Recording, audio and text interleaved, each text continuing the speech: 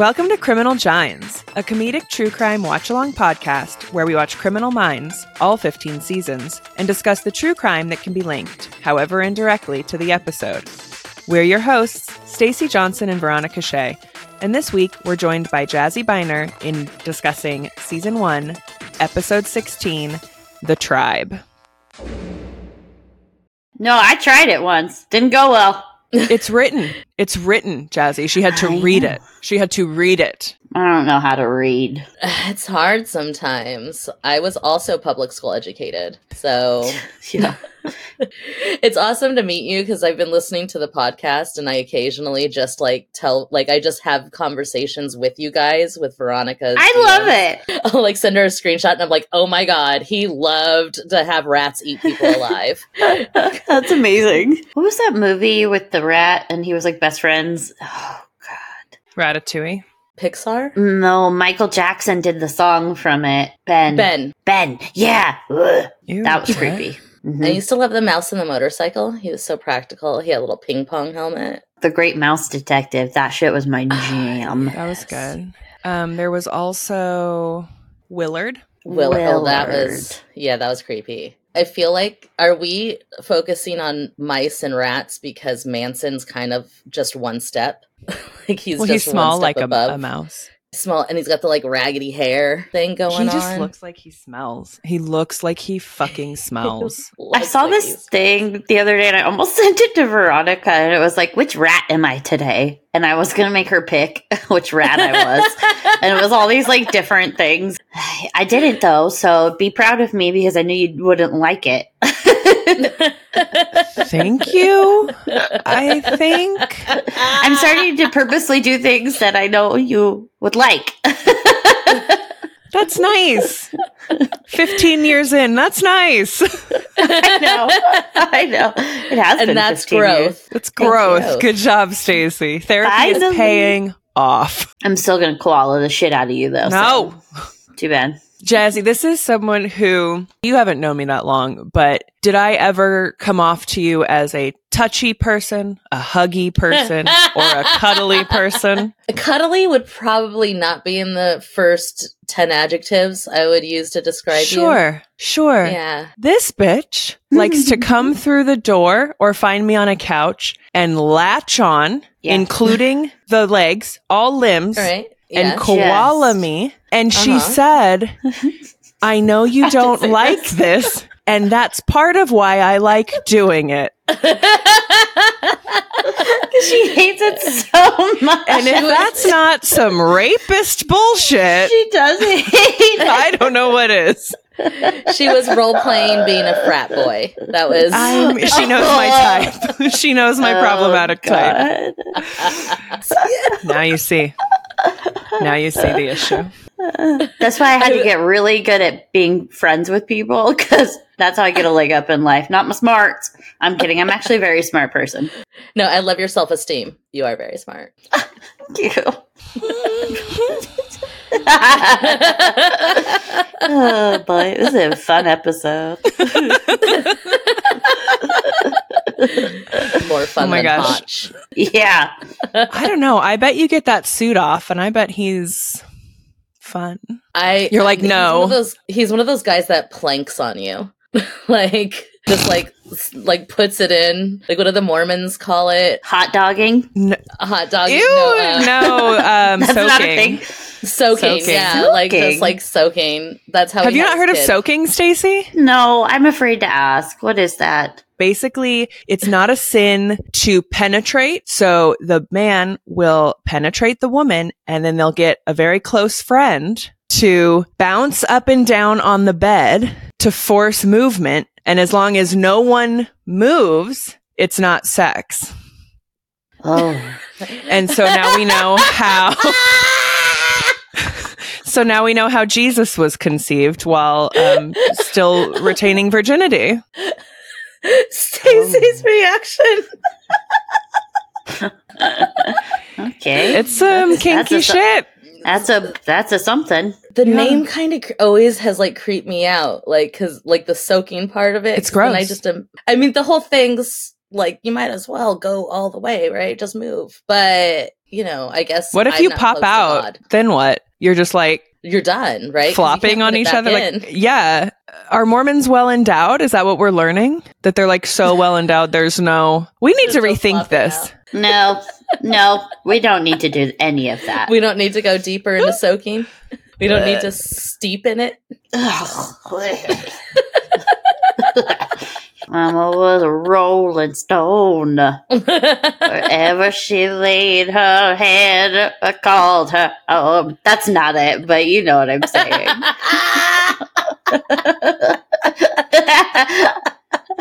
I think I went too far on the caffeine side, you guys. I'm sorry. No, Careful I what love you the ask for. unhinged nature of this. It's perfect. It's a perfect tone. Oh, good. God. Speaking of unhinged. The episode. Small The rat episode. friend. Okay, so this was episode 16, The Tribe. We open in New Mexico. A group of kids are partying in a newly built but empty house, and they get massacred. And a blonde girl gets kidnapped. There are 5 19-year-old victims. They have minimal defensive wounds. No one was bound, and no one escaped. They were skinned alive, and one was impaled on a wooden spike. These are all war rituals of Native American Plains people. The BAU realizes they're dealing with a pack, which is 3 or more that kill in unison. They find out that the killings were on Apache land that had been seized by developers through eminent domain legislation, and the Apache peoples were fighting it in court. The BAU visits the reservation and they meet John Blackwolf, who is the reservation police, also an Indian activist and an expert on indigenous cultures.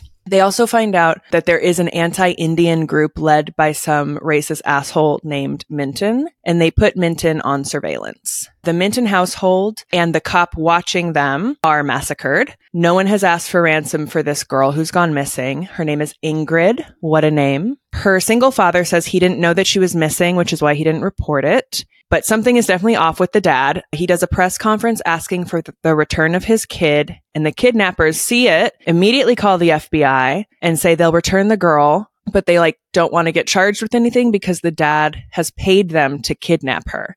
Big old coincidence that there was then a massacre, right? The kidnappers were like, we don't know anything about it. So Reed interviews Ingrid, and she is weird. She has super blank stares. She keeps repeating her name and her social. They find out she dropped out of school and moved, kind of cut off ties with everyone because she was in a cult. This is very culty behavior or prisoner of war behavior. They find out the dad has reached out to a deprogrammer and he's now trying to protect Ingrid because in all likelihood, the cult and his daughter had something to do with these massacres. They talk to Ingrid again and she keeps talking about grandfather and his teachings and how he keeps saying that the Apache are lost and wandering, waiting for their Messiah, and he has come in the form of this white asshole grandfather. They find the leader in an abandoned motel in the middle of the Deadlands, and he says that his followers are out hunting. They realize the reservation is the next target because he is trying to start a race war, and the followers are taken down one by one by Hotch and Blackwolf. This is a very Hotch-centric episode. We meet his brother. They have a fight. Very dysfunctional. Hotch, again, carries 2 guns. We know this already about him. And he's a bit combative with his little indigenous counterpart, Blackwolf. But all in all's in a day's work. Things end up pretty well, except for those who were brutally killed. Fiend. That's our episode. End. The end.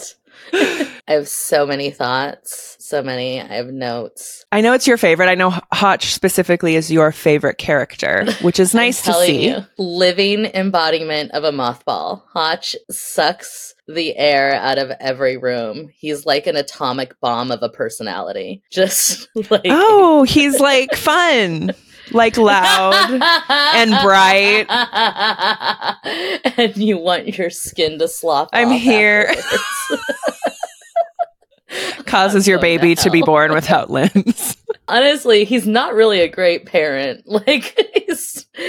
He's very busy catching bad guys, Jazzy. He's very busy. I'm glad that you brought up one of the things, like that it's like set in this prefab home being built over the Native American burial ground. I was like, okay, trope. Like, I know, poltergeist right? style. And with all those people killed in the house, it's going to be haunted. Do you think that the people who buy that prefab home have to have that disclosed to them? Yes. Yes, they Legally, do. 7 years. For 7 years, they have to disclose that. Isn't that crazy? Yeah. That home's never getting sold.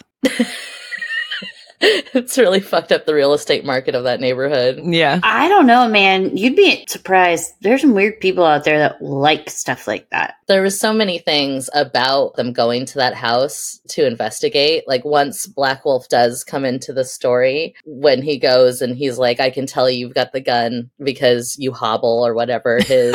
He says his like right foot instep print is deeper than his left one. He's like, and you don't appear to have a clubbed right foot. He's so sassy. I love Black Wolf. It leads into like Black Wolf. I have a lot of questions about the people who wrote this episode. Black Wolf looking at the shoe prints and being like, oh no, there were 8 people here. And there was a 19-year-old girl and she was on her period. Like how was he there for 45 seconds and was like, oh, and she had broccoli for dinner. Like that was wild. It took me out. So there are people who can do that. Not the period and the broccoli thing. Well, I guess unless you're like bleeding. But I work with trappers and trackers for dogs, and you would be surprised what they can see. And I was like, holy shit. Like, I think there are people who could track humans. Who could tell that there were 9 people around by the shoe prints. Yeah. I don't know. So I don't know if like, because the way that they came in was in like single file to try to hide that. So that would be, I don't know, but. They'd also said earlier in the episode that people were tracking in and out of the crime scene. Like that they would have already been, and it was a construction site. So there would be multiple shoe prints there is kind of the it would be hard. So the fact that he nailed the amount of family members, like I know that the show is fake, but you know, he is right. He is an Indigenous person with powers that we don't know. And quite frankly, it's racist for you to question it. Oh, drama. I was going to be like, well, yeah, let's be honest. Yeah, Jazzy's the racist one, not Stacy. Okay, let's hear this. No, I was going to say, like, if we think about it, we have evolved as a society in which we don't have to do that anymore. However, there are still some practices in certain cultures that continue to utilize that skill. Yeah, it would be a definite skill if you could tell someone that ate broccoli from their shoe prints. Right, exactly. Yeah. But we don't do that anymore. Maybe it's just I'm so unaware of my surroundings that I can't even fathom somebody being that aware of their surroundings. Like, I'm like, if I walk into my bedroom wall every day, how does this man know that there were 9 of these cult members? Right. I don't know enough to know if all of the facts that they were throwing out there were right about Indigenous culture, but I was very uncomfortable the whole episode.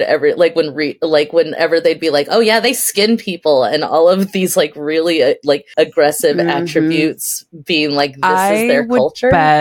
I would bet they are true, because with those kinds of things, they will like check it with experts. For sure, they will. Like the writers? Yeah, the writers, they check it. But what they were talking about wasn't their culture, it was how they went to war with things, right? Which is not Indigenous culture. And like Black Wolf says at one point, you should know better. We don't do massacres. You do, right? Like the U.S. government is the one who does massacres, not Indian people. Well, that's what I was going to say is people. I love Black Wolf because he was like, they used him as like the vocal of all of my questions. But I don't know if I still trust the writers because it was like 2006 and they're still calling everybody Indians.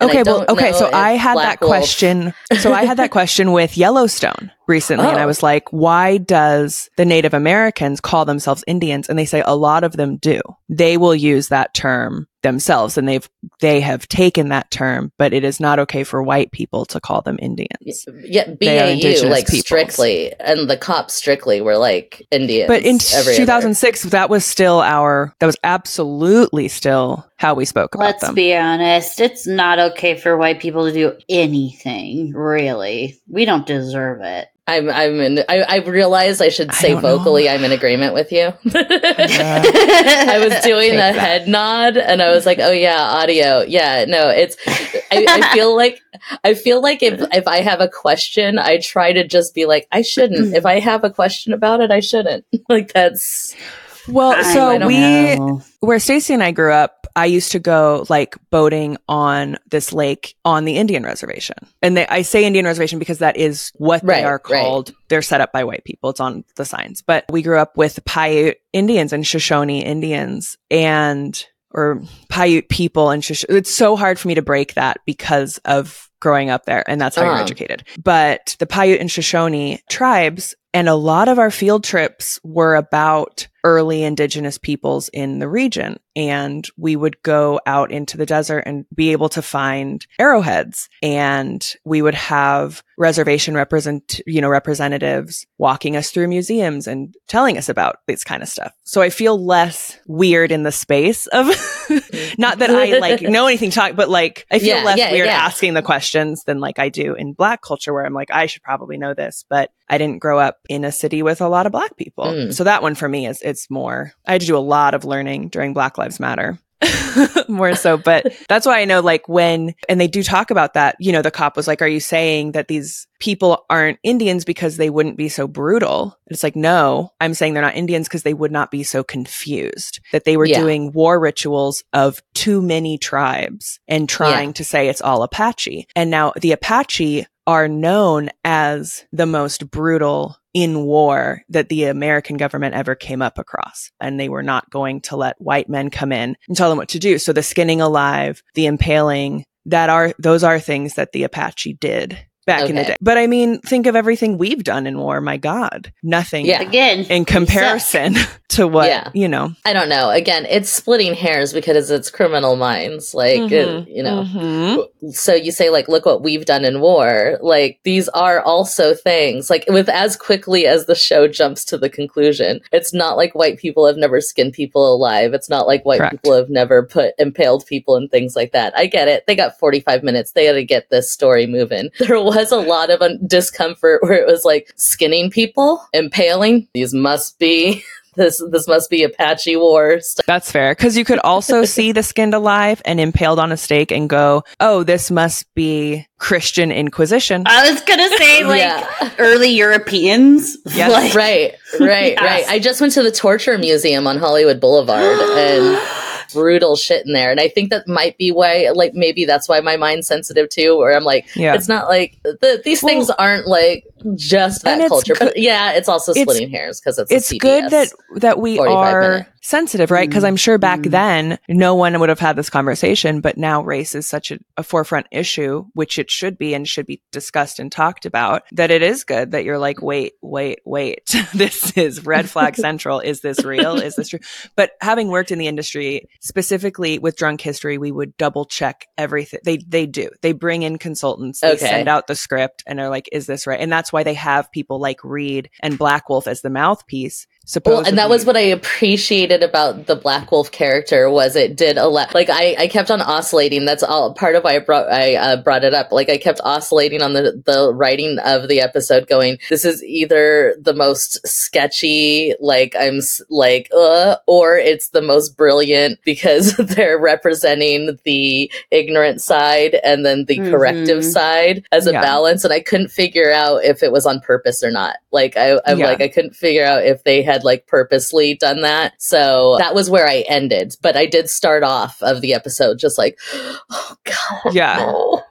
Which is fair. What I thought was a little too Hollywoodized was the reservation. it looked too nice. It looked like they used just kind of school trailers. And while reservations do have school trailers, if you do spend any time on reservations, which I have been fortunate enough to do, you do see a very stark difference in how they live and the roads and the schools and the houses. And most do not have like sewer systems, right? And so it's like it was a little too nice. Of course, again, 45 minutes, their focus is not on the Indigenous people, but things like Reservation Dogs does a great job of showing life on the reservation. Reservation Dogs, and then Yellowstone actually does a really good job at it as well. Yellowstone does, for as problematic as that showrunner is. God, Yellowstone is really one of my favorite shows right now, which is so like boomer Republican of me. But like, I promise guys, liberals, you can like it too, because it shows the issue from every side,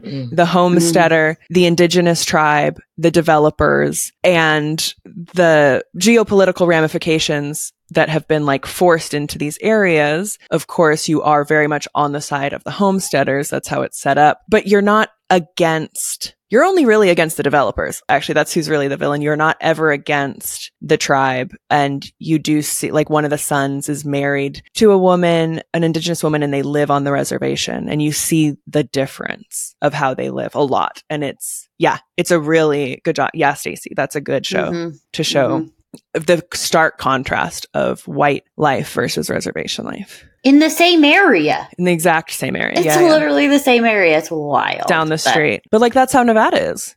Yeah. I feel that way about like Palm Springs and 29 Palms. Yeah. Or even the Salton Sea with Slab City. Ooh, it's a creepy place, smelly place, the Salton Sea. Very smelly. And what's the mountain called? Love Mountain. What's the like fucking man-made rainbow It's around bullshit? the corner from Salvation Mountain and Salvation East Mountain, and then Slab City, which is like the wild fucking west out there. But and then inside of Slab City, there's another art commune called East Jesus. That's a super Googleable. Dang. I'm so fascinated by the whole area, and I love going down to East Jesus. But I feel like you would be ripe for the picking for a cult. Oh my God, I am 2 days away from being a second-rate sex cult leader's fuck calendar keeper. Like, I know it. Yeah. Like I love going out to the desert where they have, intentional communities. That's what people in cults call them. Intentional communities. My butt. You have to have a deprogrammer on speed dial for me. Like, that's like, you are my interventionist life coach. I might be able to deprogram. I've done research.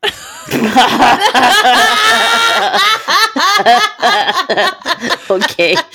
Ted Patrick was a high school dropout who had no training in it, and he created deprogramming. So, we scoff and laugh, but I guess if anybody was bullheaded enough to figure it out, it would be. Yeah. I don't think, because they say that at any point a cult can get you, right? Like cults have gotten doctors, and it's not just these lost souls. It's like there's a way to get you. And they're master manipulators. Yeah. I just don't know. I would be hard. I'd be a hard get. Because you'd be a hard get. Like, I just don't care. You'd be a big fish. Like, the cult would have your photo in its war room, and it would be like, what are we going to do to get Veronica today? And it would be I think I'd be more likely to be a leader. Like, I could see myself being like, well, this isn't working out. I'll start a cult. I'll start a cult. Let's see what happens. I've got a spreadsheet. I would join it. See? I already got one. Jazzy, you said you're good with calendars? I'm good with calendars. Like, about the Manson family, this is the thing that fascinates me about it is I feel like we've missed out on like 50 years of talking about social manipulation and boundaries and how things happen and why things happen and how America's penal system feeds into the criminality just as much as anything else. But we couldn't because he was turned into this mystical man when he was really just a toxic murder elf. Like he was just like, he was that dude at the party that like, you're like, who invited him? And your friend's like, oh, he's cool. Just give him a chance. And then he starts playing Wonderwall on the guitar he brought. And you're like, what? Done. Right. That's who he is at the party. Sign me up. And then next thing you know, you're stabbing a pregnant woman. Like that is right. Yeah. But he was made A to B. Yeah. Well, I mean, it really did only take like 1.5 years for that to happen. If we talk about when he was paroled and when the murders occurred. Yes. Yeah, wait, before we do though, let's real quick. Oh, Shemar. Yeah, we have to objectify Shemar. Well, just to get it out of the way, just a little bit of, we're taking back objectification and making it our own. I don't think women ever really stopped. I think we're just allowed to talk about it now. Mm-hmm. Yes. Well, and I think we're less gross about it. We're less criminal about it. It doesn't really turn into something evil. Right. Gimme more. Okay. So you all got the photo of him leaning in his dark blue sweater thing. Mm-hmm. So we rate 1 to 5 helpings of Shemar, understanding he's always a 10, but sometimes he's so much more. Mm-hmm. Yeah. Love us a Shemar. I'm going to say this Shemar is giving me a 4. Me too. Oh, twist. Yeah, it's like not quite perfect, but it's pretty damn close. Yeah, I'm into it. It wasn't a big Shemar episode, so we didn't get a lot of him, but he was flirty with Garcia. Love to see it. He was out of the suit and tie. He's relaxed. He's out in the field. He's tackling people. It's like, yes, please. Yeah. Oh, Jazzy has problems. What? Oh, go on. No. I just hadn't given my rating yet, and I was going to follow the format, but I don't have to. No, do it. Actually, I guess I do have problems. You were right, Veronica. There it is. No, I say 5. I say 5. Yay! We love to see a 5. We love to see it. So I'm going to piggyback off of your 4s, all of the reasons, but I also add the 5 because I wanted more of that Shemar Moore. That's my favorite, Derek Morgan. And if we had more Derek Morgan, we'd have less Hotch. Therefore, I see where the problem is. Yeah, I love it. Love a 5. Ooh, it's a good one. That sweater, he was working that sweater. It was hugging him in all the right places. Yes. It was a Hotch heavy episode. Yeah. Mothball. Okay. No. Okay, so let's talk about Manson. Okay. Yeah, from the time he was paroled to the time we were stabbing pregnant ladies was not long. It was not. It was like 2 years. Yeah. I think so. It was like 1967 when he ended up at Haight. That's yes. It's into 69, summer of 69. Yeah. So this episode was obviously Helter Skelter to the wanting to start a race war and for the white leader to become the leader of Manson wanted to lead Black America. This guy wanted to lead Native Americans, which is, of course, just so much racism, thinking that anyone needs to be led by a white guy. But that's what we see with all these cults. It's a way to control women, and they're usually very much steeped in racism. But yeah, I know, Jazz, that you love cult lore and the Manson family. So you tell us, you talk to us about it. Tell us all your thoughts and feelings. On your short king. He is a short king, isn't he? Like, he had to smell so bad. You were talking about it earlier that he looked like he smelled. All the photos, just, you can smell them. You can smell them. Think about fucking in a barn, because that's like basically they lived in stables on Spawn Ranch. Like, they were having these orgies, and he doesn't look like a shower, and he's like coming at you, and he's like, I'm God, man. Like, could you imagine being like, you know what? I think this dude's got some shit. Like, he's really going places. But like, you would smell too. Like, I'm sure they all smelled like onions. Like, I'm sure that place was fucking like onions and fish, just rank. So like, the thing about the Manson story that I find fascinating is how much power he amassed just by using the tactics he learned to survive while he was in jail as a child. Yes. And part of you saying they smelled like onions. He's encountering people. Like, one, it didn't get to the size of 40 because those 40 people smelled like onions when they got to him. And then also he is hanging out with Terry Melcher and he's hanging out with Dennis Wilson. They don't smell like onions, I'm assuming. One of them didn't smell like onions. I mean, Terry Melcher was with Angelica Houston. She doesn't seem like an onion fucker, you know? Yeah. Maybe. For those that don't know, Dennis Wilson is that of the Beach Boys. And Yes. he knew Manson from, I forget how they met, but... Through the girls. The two girls were hitchhiking and he picked them up and fucked them. And then they moved into his house for like a summer and he couldn't get them out. And he was like supplying, at first it was fun for him. Like he was like, oh, look at my new onion smelly friends. And then they like, he would pay for like all of the like gonorrhea and chlamydia medication that they needed all the time. And then after a while, he's like, this is a lot. I don't want to deal with it. And he just moved and left them there. Yeah. And Melcher had to come in and get them evicted. Mhm. Like, but then Wilson kept hanging out with, but he was the one who killed himself too, right? He drove his car off. Was done. Yeah. No, So he had some problems himself. Yeah. Yeah. And so what I find fascinating about it is that that social idea of like, you're socialized to be nice. I mean, Stacey, we are. Veronica, exception to the rule. Veronica was brought up by a strong, independent Jewish mother. Terrifying. Yes. Veronica so intimidating, but I love her. Jazzy was telling me that when she first met me, she was scared of That me. tracks. And then in a strong twist and explanation of our friendship, she dropped Andre Chikatilo, the vampire of Dusseldorf. And I was like, oh my God, she's not scary at all. Yeah. It's like, she knows serial killers. That's not terrifying.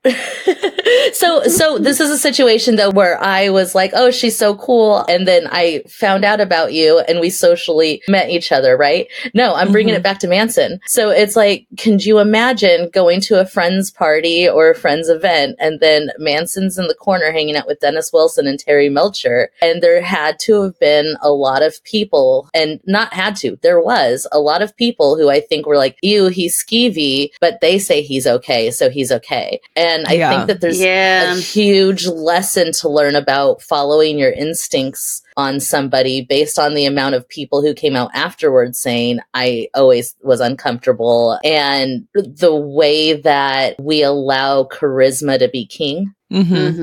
And the things that we excuse from people because they're charismatic and because for some reason somebody else likes them. So then they get to perform at the, comedy clubs down in Orange County because it doesn't matter that they've started their own cult of personality, Crystalia.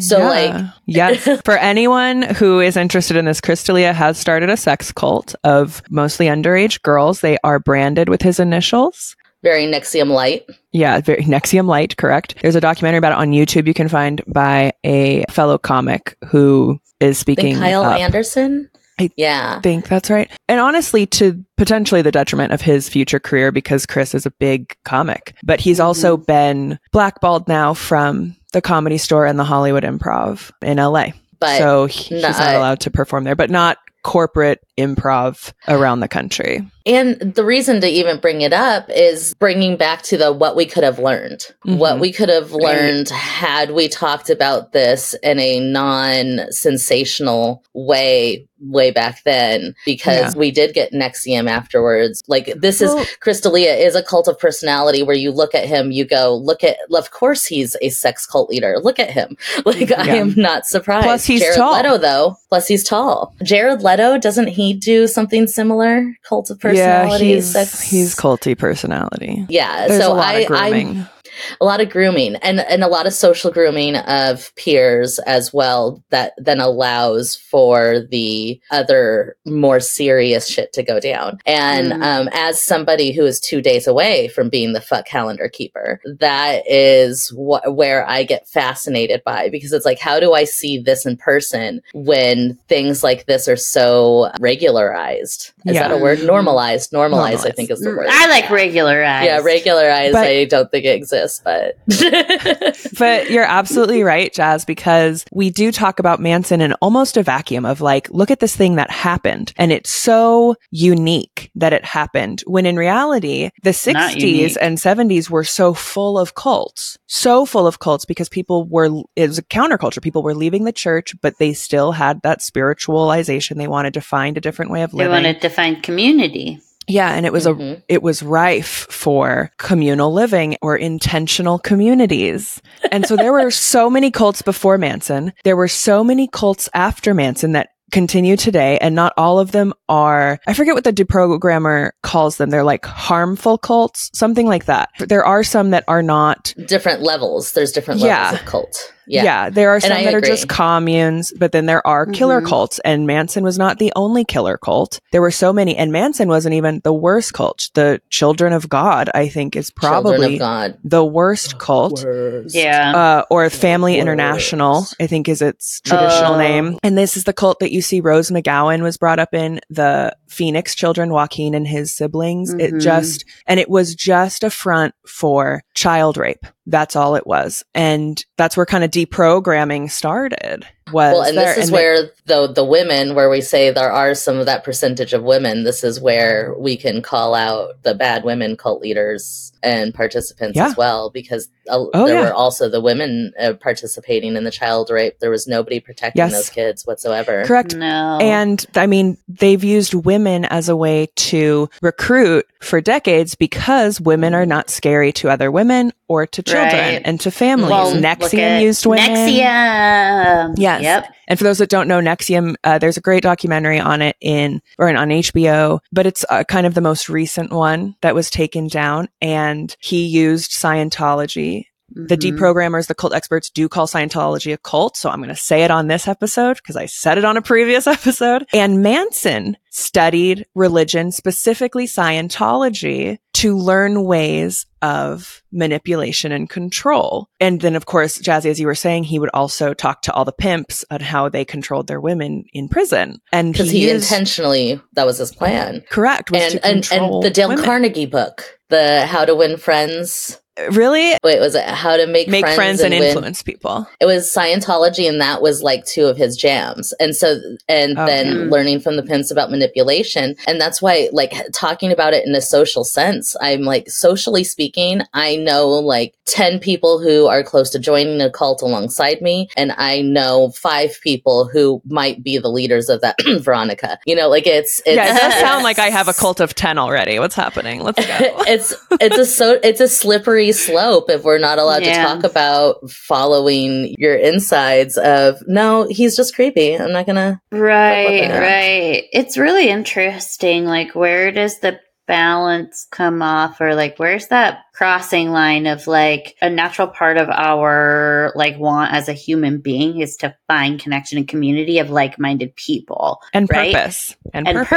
So where is that balance, and where is that line of like cult community definition, and when does it start becoming culty, and when is it more so just community? And well, and the deprogrammer, what was his name that I sent you guys? I forget, I didn't write it down. Oh my god, he talks. The deprogrammer, he talks, but he's very knowledgeable. Knowledgeable. What was his name? Rick Allen Ross. Rick Ross, that's right. Of course, yes, it's Rick Ross, which is so funny because of the rapper. But he talks about, because you can really also weaponize people's spirituality as a cult, which I don't think is fair, because churches, those kind of community groups, you know, you could be like, well, the Catholic Church is a cult. The difference is you can leave. You can have a reason to leave, right? And that's what he says. And same with political groups, like one of the interviews with this guy brought up QAnon. Is that a cult? And he's like, well, you can leave it, right? Like, it's starting to become more of a destructive cult because of the January 6th riots. But ultimately, it is a conspiracy theory that you can leave. And destructive cults, you can't leave. because at some point they're going to kidnap you, murder you. Like there's always this threat of violence. With Scientology, if you leave, they cut you off from all of your friends and family. There's also places where if you're high enough in Scientology, you don't get to leave. You get to be incarcerated at one of their sites out in fucking Hemet. Like, bleh. First of all, gross. The fact that they even own property in Hemet is a red flag. Okay. But, so it's that kind of thing. Are they cutting you off from your friends and family, from people who are not in this community? Can you leave? Do you have control of your money? Is what they're doing with their money transparent? Now, the Catholic Church, no. But you can leave it. So, it is a scale, like you were saying, Jazzy. Isolation is a huge way to start all of the other programming, I think. So I think that's why becoming de-isolated is such a huge part of a deprogramming situation. Yes. So instrumental is the first thing. So it's like if somebody's trying to separate you from the Veronicas who have the eyebrow, like I think that's like a first sign is if your friends are your community, your original community is no longer able to have access to you for whatever reason. I think that is a huge difference. And food and sleep control. Yes. Raniere would wake them up at 2 a.m. to play volleyball all the time. Yeah. You're not sleeping well. You're malnutritioned usually, or it is, like you said, controlled. Nxivm did calorie control. Manson did what types of food they could eat. The girls had to be very skinny. They only were allowed to eat out of like trash cans for most of the time. You're too tired to fight back. But they also do it, sorry, Stace, with vocabulary. They rebrand certain words that then make you further off. So in this episode, she kept talking about grandfather and the Apache, can't talk. And she was this white blonde girl, and Black Wolf was like, "You're not Apache." And she was like, "No, you're not Apache because you've forgotten this, that." So it takes on a completely other meaning that only insiders know. So it becomes very easy to then, they just don't get it because they're not in the for know. You to become isolated. And make it seem like it's more of a situational isolation and not an intentional isolation, because then at that point you're doing it to yourself, or in the episode she's doing it to herself. We'll use her as an example. She's like saying, "I'm Apache," and she's this like blonde hair, blue-eyed girl, and everybody in the room is like, "The fuck you are." And then she's like, "I guess that's how the cookie crumbles," not realizing that she's so steeped into this thought culture that she's actually isolating herself using that thought culture. Yeah. And they call like the outsiders in the episode trespassers. I forget what Scientology calls them, but suppressives. SPs. Yes, suppressive SPs. Persons. That's right. And then what is a Mormon? What does Latter-day Saints call it? Because also there's people who the FLDS. The FLDS, they call it something too. Like it's along the line of suppressives if somebody starts to question and leaves the church. Oh, yes, when they've been excommunicated or they're they're the outsider. Oh God, it's gonna bother me. But they've got a word. We'll say they've got a word, and that's that is something that is a church, and the Latter-day Saint wise, like obviously not everything is like the fundamentals and following Brigham Young and shit, but it is. They have those practices. They have the excommunication practice. They have the isolation practice. If you fuck up and you tell your bishop, then you're not allowed to testify for like a month. Yeah. So then everybody in the church knows you fucked up, even if they don't know the details, because you're not allowed to do something. Yeah. And all of that little social deprogramming, I think, makes also people ripe for somebody to come in and cult them up. Absolutely. And it's harder to leave because even though these are religions, they do have some of these practices, which is why Manson studied them. And it starts with, this is your whole community. It's not just your like religious or spiritual beliefs. It's the people you know and work with. It's all of your friends. Like everything that you have to give up to leave seems like too much. And it becomes so much more normal. And like they say with Scientology, it doesn't start with, the lizard spawn, whatever, like Xanadu bullshit that they believe. Like it's so crazy what they believe. It starts with self-help. And to an extent, Scientology does help people. And then it's too late to get out. And it's as you view their way of thinking, you view their way of living, you become more engrossed. It's what you're volunteering with. It's all of your friends. It's slowly giving you more and more information about what Scientology is. That's another big red flag of cults, is you don't actually know what's going on, right? They tell you you're not ready to know that yet. Oh, Charlie will tell you in time. Oh, you'll realize this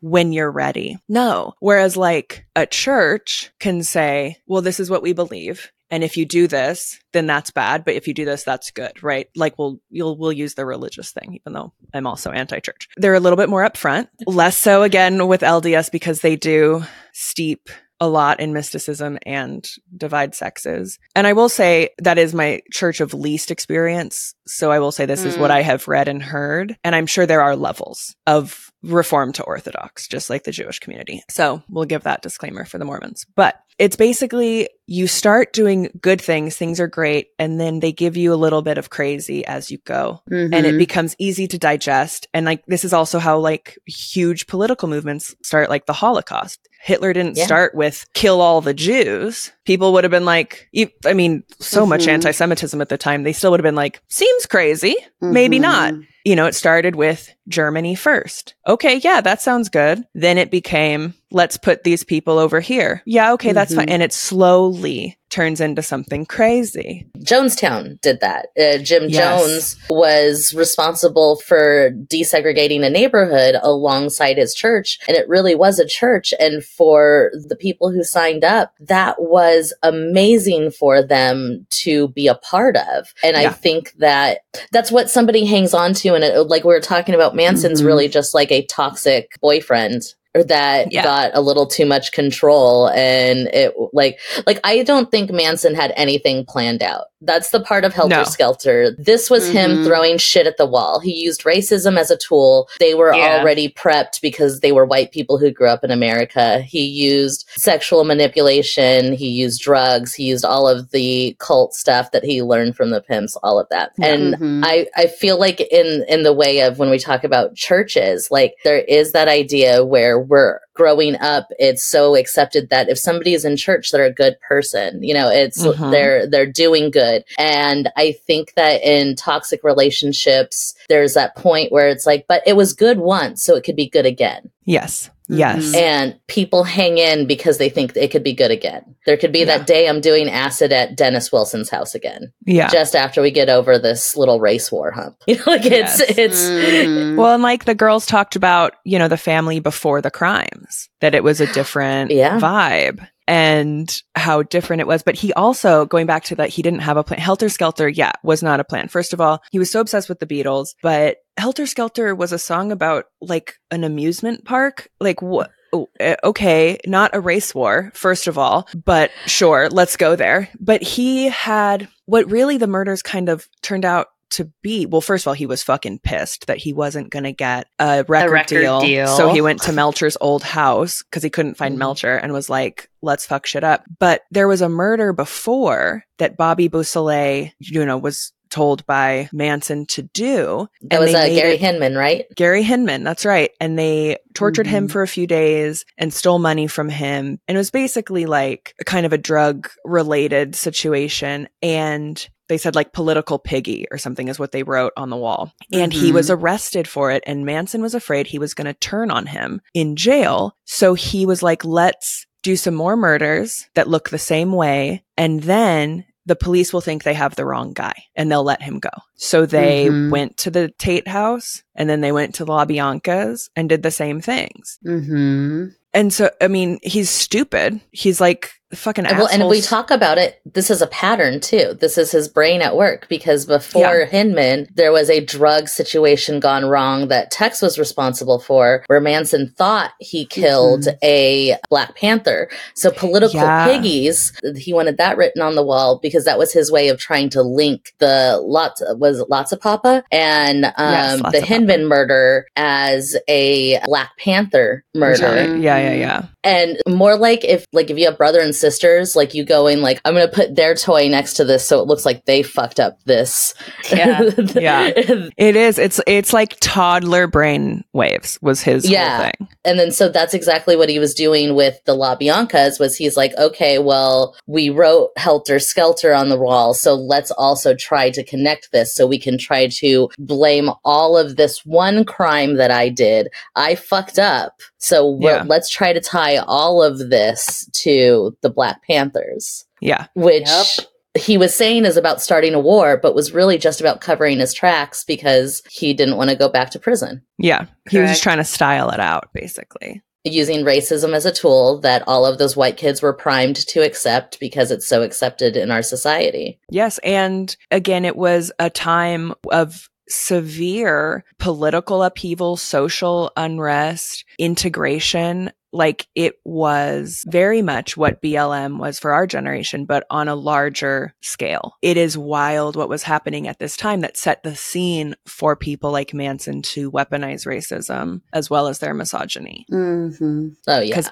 white people were so scared. If you are primed to accept that weaponization, then it's going to make sense. And so it's like its own greater cult if you don't question why you do things, why you feel ways. Yeah. And it wasn't just runaways either that he was getting. He was getting full families. I think we should also talk about, so like a lot of the movies show the Manson girls and the followers as like 8 people because those were the ones who committed all these murders. But it was like 30 core people and like 100 that kind of rotated around them at its height. Yeah. And one of them was this family who had a 14-year-old girl. They were in like another commune, and that commune was all about free sex and love. But there was this 14-year-old and they were like, oh, we don't want minors because legal ramifications. And so her parents were like, out you go. The counterculture was not cute, really. And that's where she met Manson, and her parents basically gave her to Manson. Was that Snake? She was like 16 when they busted them.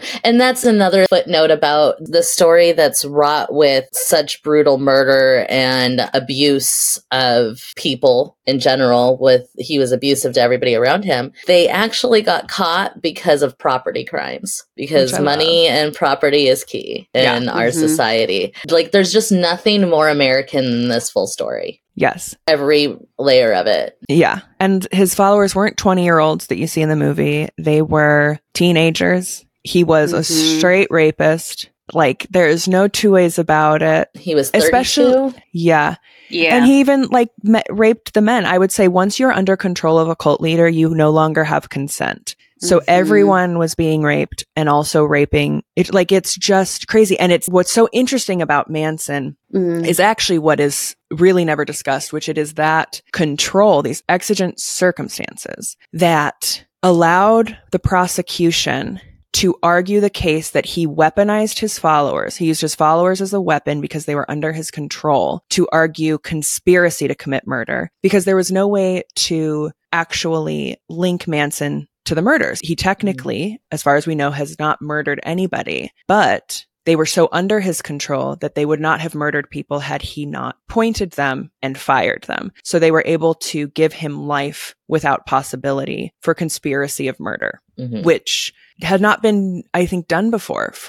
I think that this was the conspiracy murder case that put that on the books. Technically, he was convicted of first-degree murder, and then also convicted of conspiracy to commit murder for the deaths of the 7 people. And that was including Sharon Tate. Yeah, he is an asshole. Controversial. He's an asshole. What a way to wrap it up. He's an asshole. I think we should note, I know that you probably generally keep it evergreen, but I think that we should note that Leslie Van Houten was released this week. Thank you. When we're focusing on the way that he used women as the way that he was weaponizing the tools around him, which were people and were the other people that have been abused. it isn't focused enough that the women he took advantage of were teenage girls and were being raped and yes, were victimizers. So I don't let them off the hook. They committed murders and they also deserve to be incarcerated for their crimes. Somebody asked me this week, do you think she's going to do it again? And I'm like, there are so many circumstances surrounding the way she did it the first time. And she's been in jail for 50 years thinking about all the ways that she fucked up. I don't think what happened to her was as one-off as it's been sold, Helter Skelter wise. I think what happened to her was a very specific set of circumstances and could happen to anybody should we be subjected to those set of circumstances. So I don't think Leslie Van Houten's going to do it again because I don't think Leslie Van Houten would have done it the first time had she not gotten herself involved in this set of circumstances. I don't think any of them would have. But who the fuck asked you that? What? Because it's my grandmother. Okay. I was like, she was like, they released one of the Manson Girls. Do you think? And I was like, no, I don't think that's a thing. I think that's if we could say that's the temperature of her generation because they did also live through it. So she lived through the news cycle of these being boogeymen, right? So in her mind, this is a boogeyman that just got released again, and that's where she's coming from asking it. It's so funny. So the girls are Patricia Krenwinkel, Susan Atkins, and Leslie Van Houten. And Susan found God. She became a very devout, born-again Christian, changing Jesus for Manson, Manson for Jesus. Sounds like a religion of itself, Manson for Jesus. Well, and didn't she, before she was in the family, wasn't she like linked to Anton LaVey? Like I think she like danced in Burlesque Troupe or something like that. Yeah. She was culty. She was always looking for somebody. Because, I mean, she had a terrible childhood, so it makes sense. But she died in prison. Patricia is still there. She was the last one to denounce Manson. It took her a long time. Tex is still there, also got the death. All these people got the death penalty. And then, Leslie was just released in July. And the death penalty was commuted for everyone in the state of California in 1972. So then it became life without the possibility, or it just became life in prison, not without, they'd have to get resentenced. And they were always up for parole and they never got it. Tex is also born again, but they're never given parole. And when Bobby Beausoleil has actually been approved for parole, but Gavin Newsom in 2019 blocked it. And it's shocking he didn't block. I'm glad he didn't. I don't know that. I read that he's not happy about it. I read a quote from him saying like he got overruled somehow. I don't know the legal system enough to know how that, but I read a quote for him where I don't know if it's political, but there was like a quote from him saying like, I am disheartened that the board has decided to move forward with allowing. I'm glad they did. I'm glad they did because I don't think she, again, would not have done it. She was the first to denounce Manson. So she was the first one deprogrammed. And, she left her loving parents. Like, she had a good childhood. She just wanted to go live the hippie lifestyle and it was weaponized against her. And it's just, again, she was a child and now she's a 60-year-old, 70-year-old woman. Like, she's going to slink off, maybe get a book deal, but probably just want to live in solitude because, like Squeaky Fromme, did you guys know she's a real estate agent in New York?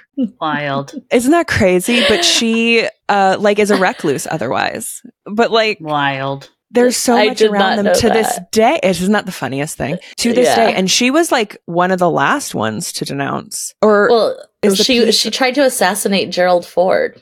Kind of. I mean, I guess that wasn't her intention. That's what she got sensationalized as. She was trying to get his attention. Nixon. She was going to assassinate Nixon. And then she was like, okay, well, Nixon resigned. I'm going to assassinate Ford. And the gun didn't go off. And there was no bullets in the chamber. It was like, what? So and she got a lot of time. In this research, I recently came across an interview with her where she said, well, I wasn't trying to kill him. I was trying to get his attention. And I was like, oddly, that makes the most sense. This whole time I've been like, well, there was no bullets in it. She must have been on drugs. No, in her mind, she was like, Mr. Ford. I know he's not listening. I'll use my gun to get hurt. Oh my God. She's wild. wild. And for people, that's 2 years. I think that was 2 years after Charlie was incarcerated. So these people followed him for a long time. And I think Snake, the girl, still she has not denounced Manson. I think she has. She's one of the ones who've like actually said he raped me. Like I feel like in reading stuff. Yeah, because she lives it. Like they double checking. Try to not be in the limelight a lot, which like understandably so.